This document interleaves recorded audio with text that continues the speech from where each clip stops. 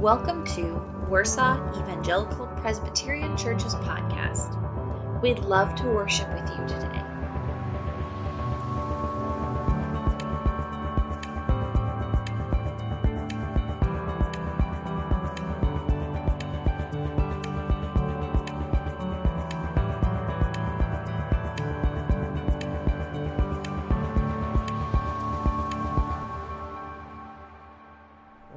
Thank you so much for leading us in worship this morning. And I think it's one of those amazing things when I hear the way in which you have led and knowing the things that we're going to be talking about together this morning, how the Holy Spirit really begins to bring so many of these things together. When we hear about the hope of the resurrection and what we were reminded of last week as we celebrated Easter together, but also some of the songs that we've been singing together today about how it is God who has chosen us, that we are chosen and not forsaken, that we are exactly who God says we are. And so I love when I see the way in which the Holy Spirit begins to bring these things together. And so as we begin to plumb these incredible truths of God, I think it's so important that we begin in prayer. So would you join me in prayer?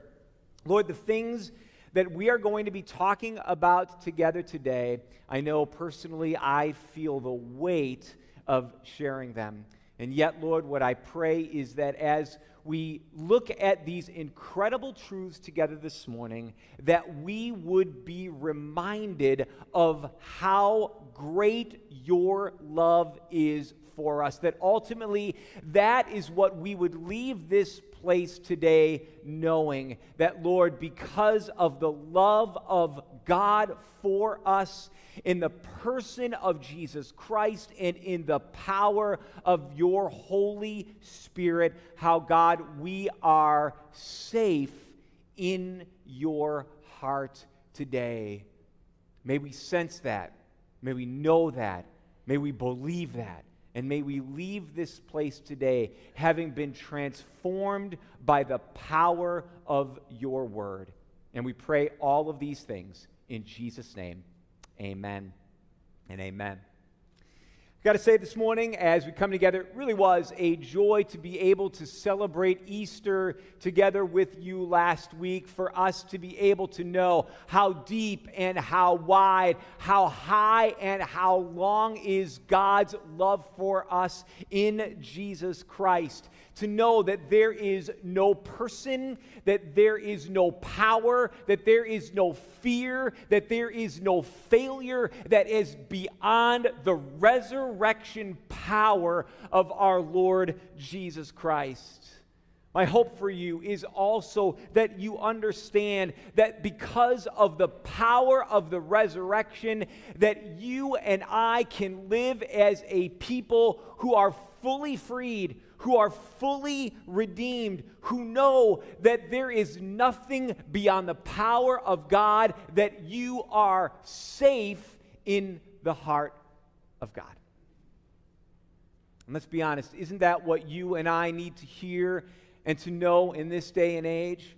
You know, all we have to do is turn on the TV, we have to maybe flip through the newspaper, we scroll through our news feeds, and we hear about the pain, about the evil, about the violence, about the pain and the sin and the brokenness of this world.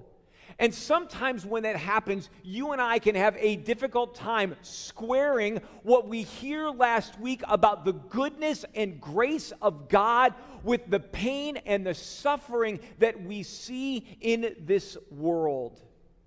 And so we wonder, is God really good? If God has the power to raise Jesus Christ from the dead, if God has the power to raise you and I from the dead, but we see the pain and the brokenness and we say, God, you don't stop it. God, are you really good? And we wonder that if God has the power to do these things, but he doesn't, then God, do you even have that power at all? I want us to understand that you and I are not the first people to struggle with this. Even one of the greatest writers of the 20th century, C.S. Lewis, wrote this. It was under a different name. It was early on in his writing career. It was right after he had lost his wife. He wrote a book, and it was called this, A Grief Observed. In it, he said this: "Meanwhile, where is God?" This is one of the most disquieting symptoms.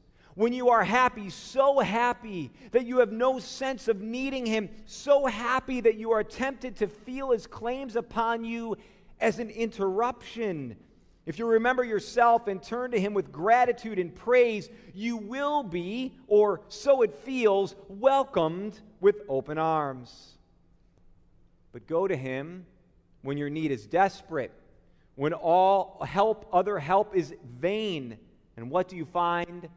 A door slammed in your face and a sound of bolting and double bolting on the inside.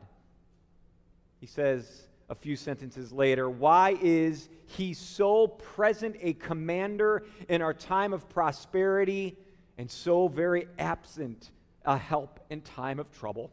I tried to put some of these thoughts to sea this afternoon. He reminded me that the same things seem to happen to Christ. "Why hast thou forsaken me?" I know. Does that make it any easier to understand?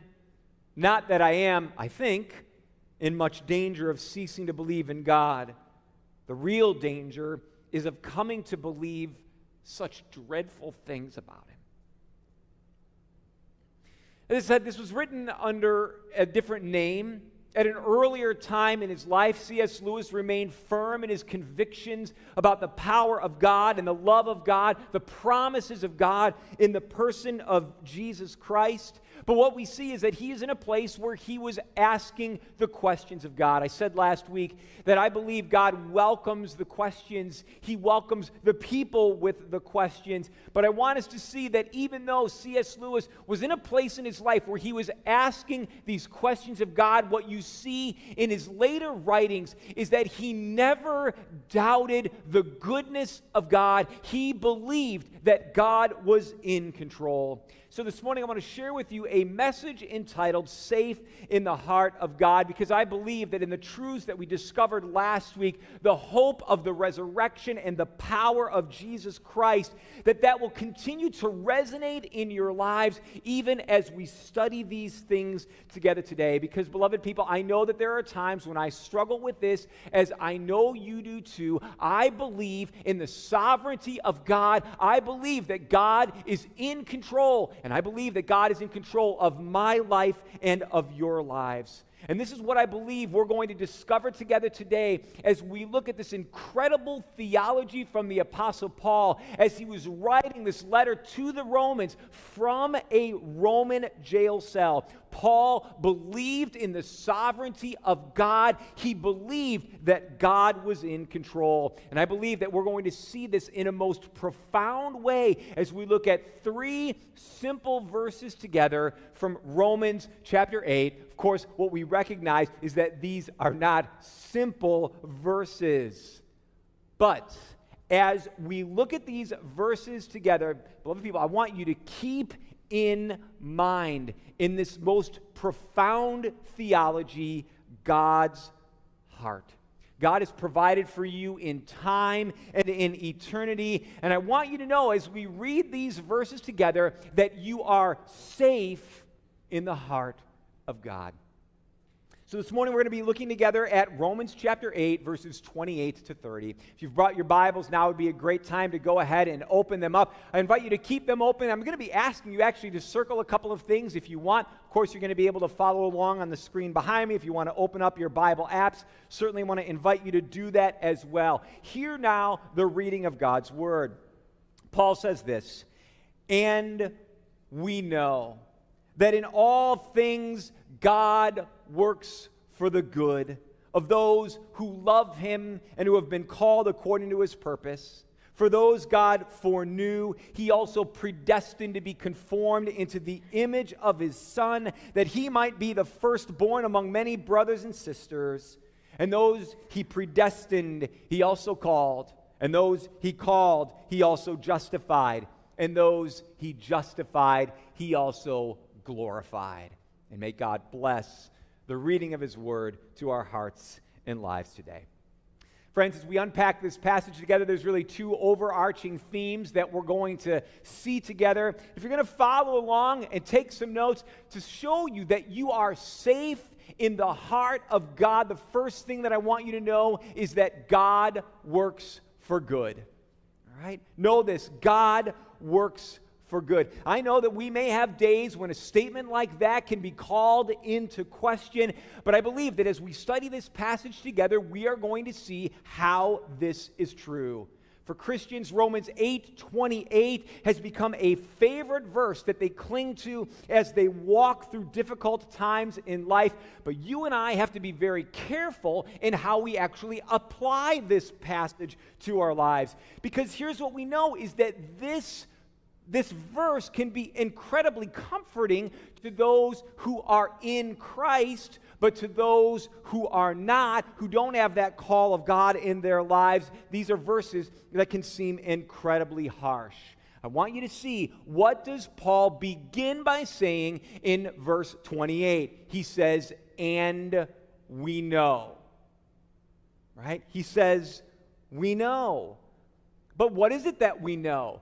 Now, this is a word or a phrase that's used many times in the New Testament, but what does the we know always refer to? It refers to Christians. It refers to those who are following after Christ. It's something that could only refer to Christians of the day to say, we know. Now, notice, what is it that we know? He says that in all things. And when you see the word in all things, this is a word or a phrase that's incredibly all-inclusive. It includes everything that we walk through in life, good and bad, bright times and dark times, sweet things and bitter things, times of prosperity and times of adversity. What is it that we know? That God is good. Not that everything that happens to us is good, but that God can work it for the good. Understand that, right? It's not that everything that you go through is good, but what happens is God works it for the good. Now, we need to be careful in how we apply this verse to our lives. It's not saying, hey, everything that happens to you in life is wonderful. Everything that happens to you in life is good. This is not saying that your life is only going to have times of prosperity, that you're only going to experience joy as you walk through life, that God is only going to provide you days of sunshine and of happiness. Nor is this verse saying that God is causing all of these things to happen to us. But what this verse does do is it gives us an incredible look into the very heart of God. Because what it does is it tells us that whatever it is that comes into our life, good or bad, God is going to work it for our good. Now notice, there are two prerequisites to this, and there are two perspectives to this. And to help us understand this, we have to continue on in the verse. What does it say? Of those who love him and who have been called according to his purpose. If you want to circle the word love, circle that. If you want to circle the word called, circle that. Because notice what this is saying. It's saying that only those who love God and who have been called according to his purposes can see this. The world cannot see and understand the pain and the suffering that we experience. It won't ever make sense.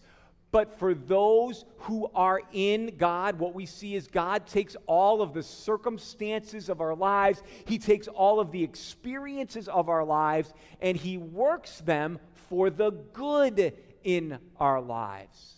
So notice, those are the two prerequisites, but notice there are two perspectives. And the first is this, it's an earthly perspective.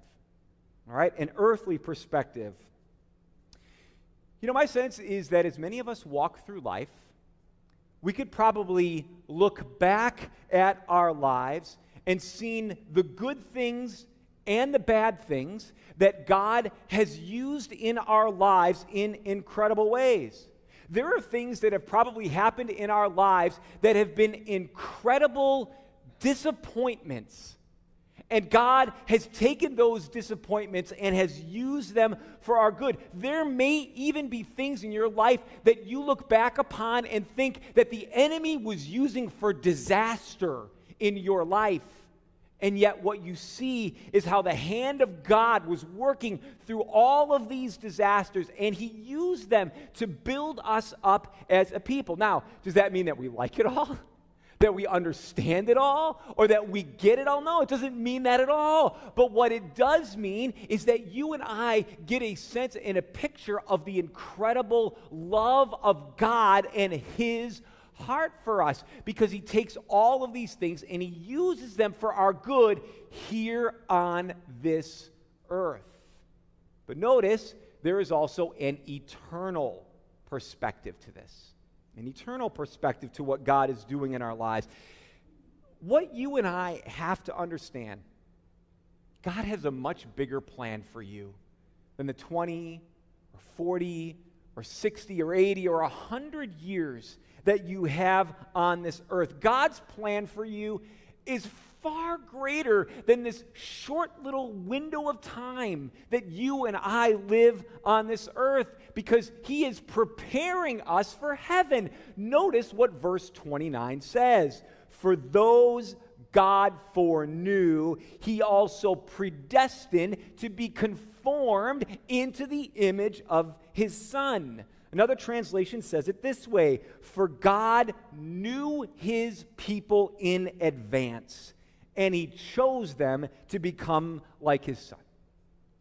Now, I'll be honest with you, I will never fully understand this until I go to heaven and am with the Lord. But the point is that for those who believe in God, we see how he takes all of the things of our lives and he is preparing us for heaven. We can know that we are safe in the heart of God. We serve an all-knowing, all-powerful, all-trusting God who is taking the experiences of our lives and is preparing us for heaven. We have been conformed into the image of his Son, which is Jesus. Where Christ is in heaven, and all of the promises that are made for Christ are ours as well. So what we see is that God is working for good. And specifically, I want you to know, God is working for your good. So God works for good. But notice what we also see in this passage. God works for glory.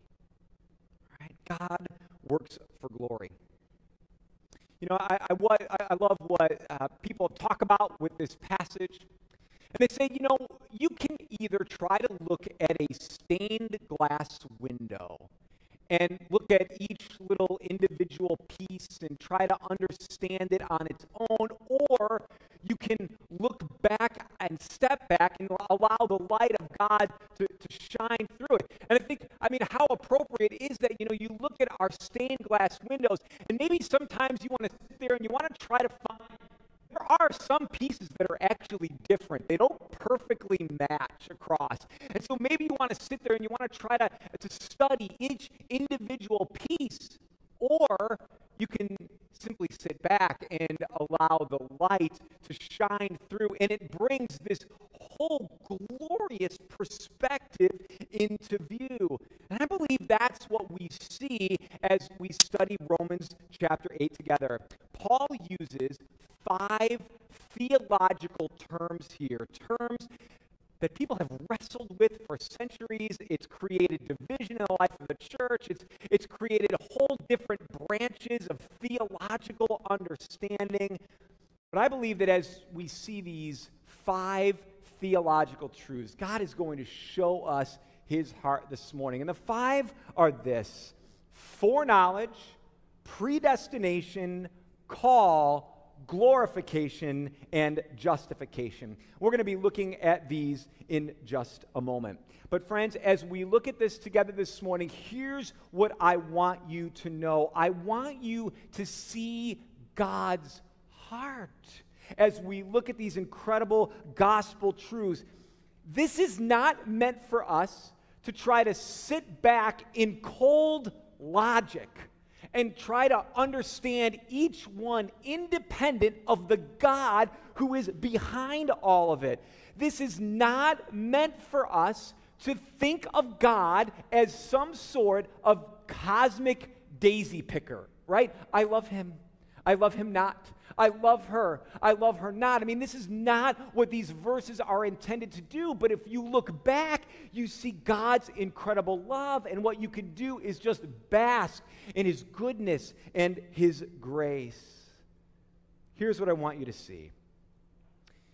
The more you and I experience God's love for us in Jesus Christ, and the closer we actually get in our walk with Jesus Christ, the more we become convinced that this is all the handiwork of God. The more we see God's love for us, the more we realize we had nothing to do with it. It was all of God. Jesus Christ came into this world. He lived, he died, he rose again, he ascended into heaven, and you and I had nothing to do with that, save for our sin and our brokenness and our need for Jesus Christ to come into this world. But I want you to know this was all a part of God's plan to redeem you, all a part of God's plan to show his incredible love and care for you.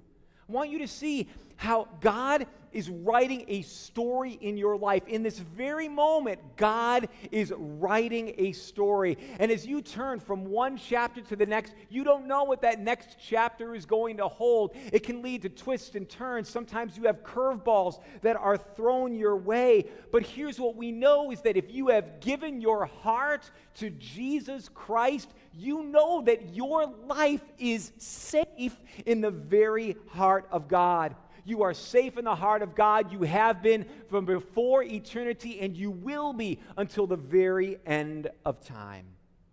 And so what we see this morning is as Paul lays out God's marvelous plan of salvation, what I pray is that you allow the light of God's love to shine through these pieces so that you see them all together and you see this beautiful theology. Notice with me piece number 1, foreknowledge. Foreknowledge. Verse 29 says this, for those God foreknew.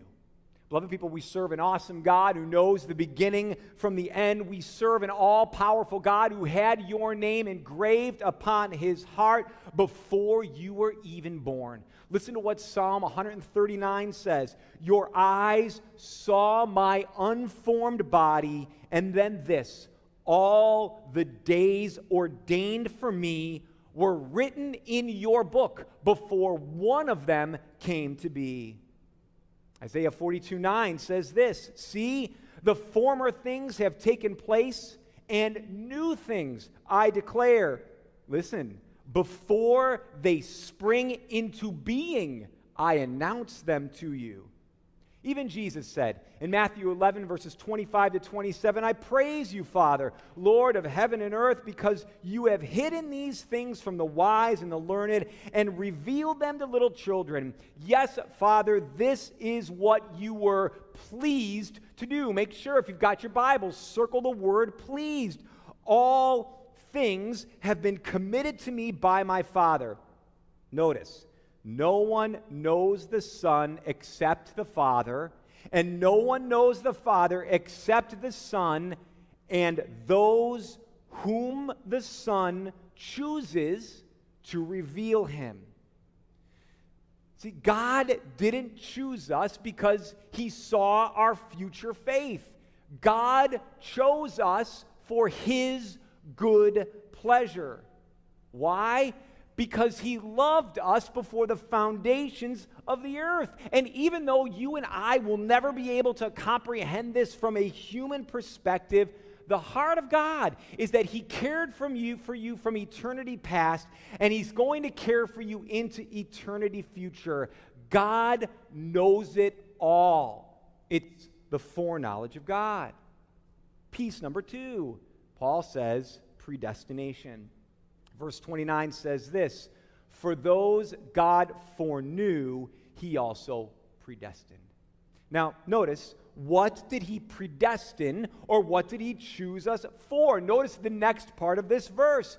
To be conformed into the image of his Son, that he might be the firstborn among many brothers and sisters.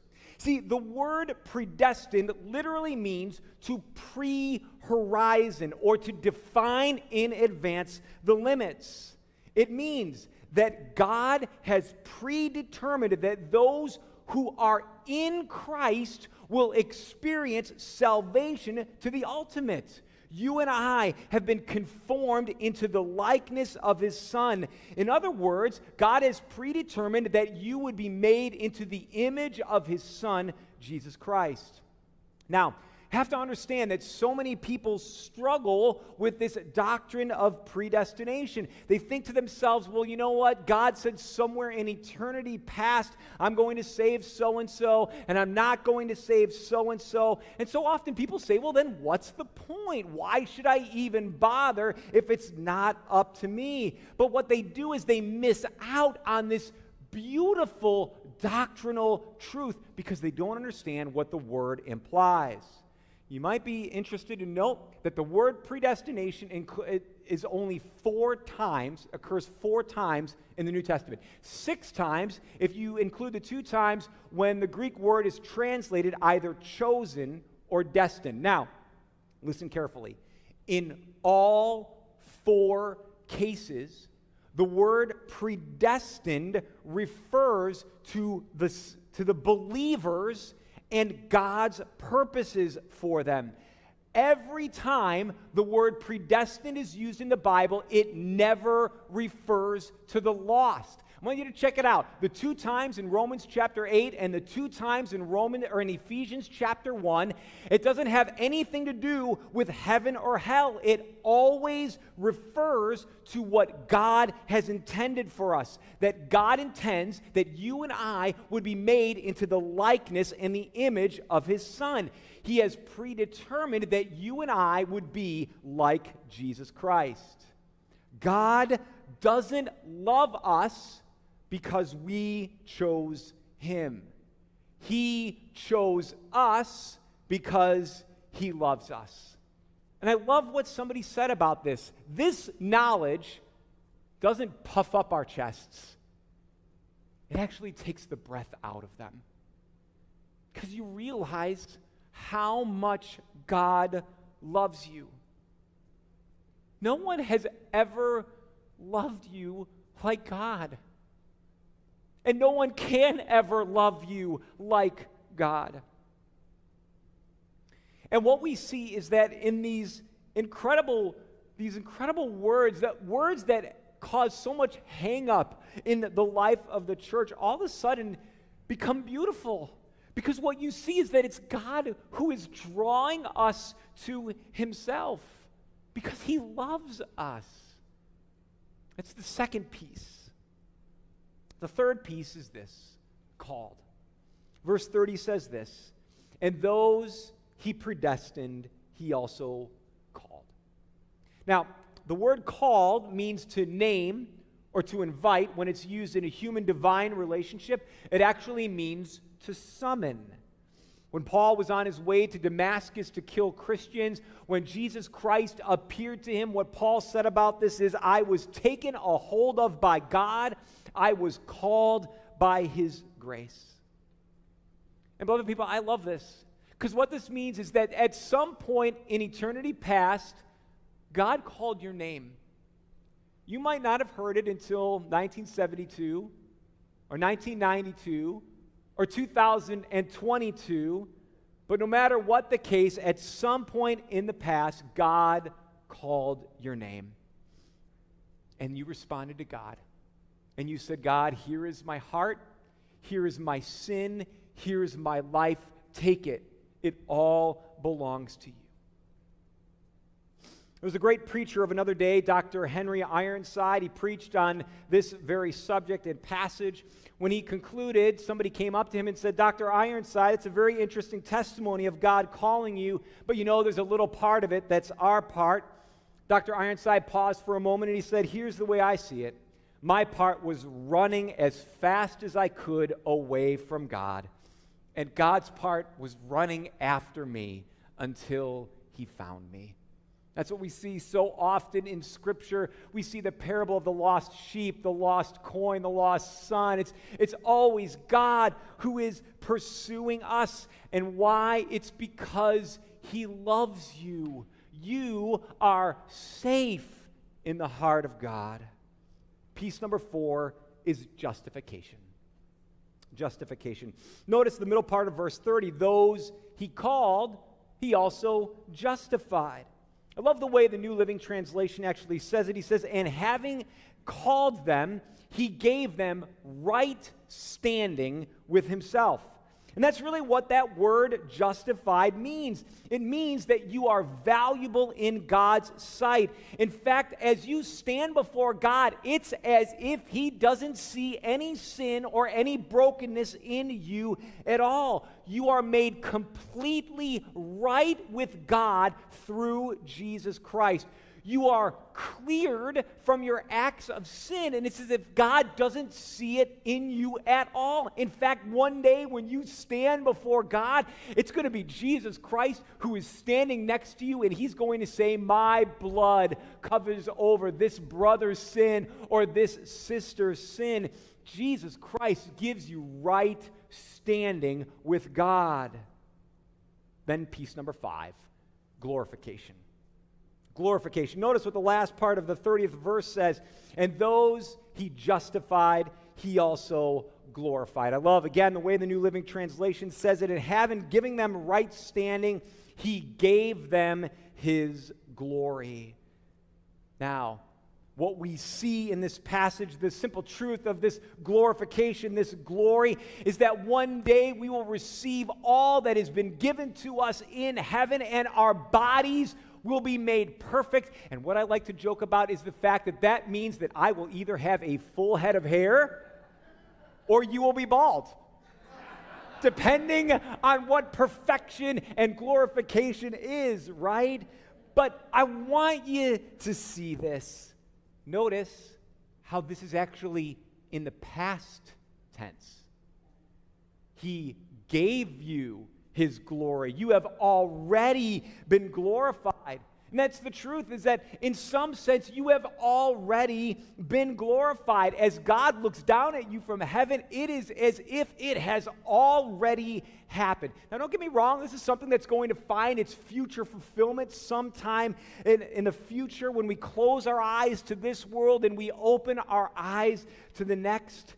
But in a very real sense, you have already been glorified as God looks at you, because you have been fully redeemed. You are fully complete. You are fully forgiven. You, in a very real sense, are already glorified because of your faith and your trust in the Lord Jesus Christ. And when you understand these things, what it begins to do is it changes your perspective, because you see that everything that happens in this world is actually meant for your good and to bring glory to God. Now, friends, I want to point out 2 more things really quickly as I close this morning.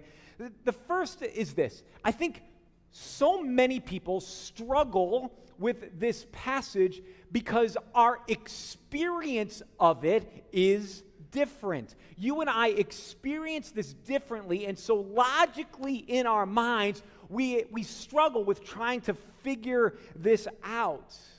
Because how do we go about this? Look, let's be honest. When Pastor Andrew or myself in a service invite you to give your life to Jesus Christ, we never say something like, God has preordained in this moment that you are to give your life to Jesus Christ. And like you're a robot, like you have no choice in the matter. And my sense is that on the day that you gave your life to Jesus Christ, you didn't sense that God had a gun to your head, right? And you were like, I have no choice but to say yes. At one point when you gave your life to Jesus, the truth is you were probably weeping. You were weeping because you realized how great your sin is. And you are weeping because you remember how great God's love is for you in Jesus Christ. And here's what happens. It's only after the fact that you look back on your life and you realize it was the hand of the Holy Spirit tapping you on the shoulder saying, today is the day. Now is the time. Because you and I experience this differently, we want to try to make this work out chronologically in our minds. And this is what Paul is revealing to us. Now, yes, we respond to God, but how it's God who's calling us. And I think that leads to this second point this morning, is to understand this, that our choosing of God and saying yes to Him and God's choosing of us, they do not run in opposite directions, right? They actually run together. Charles Spurgeon was asked, how do you reconcile these two truths? And this is what he said. He used John 36, verse 37. He says, all those the Father gives me will come to me.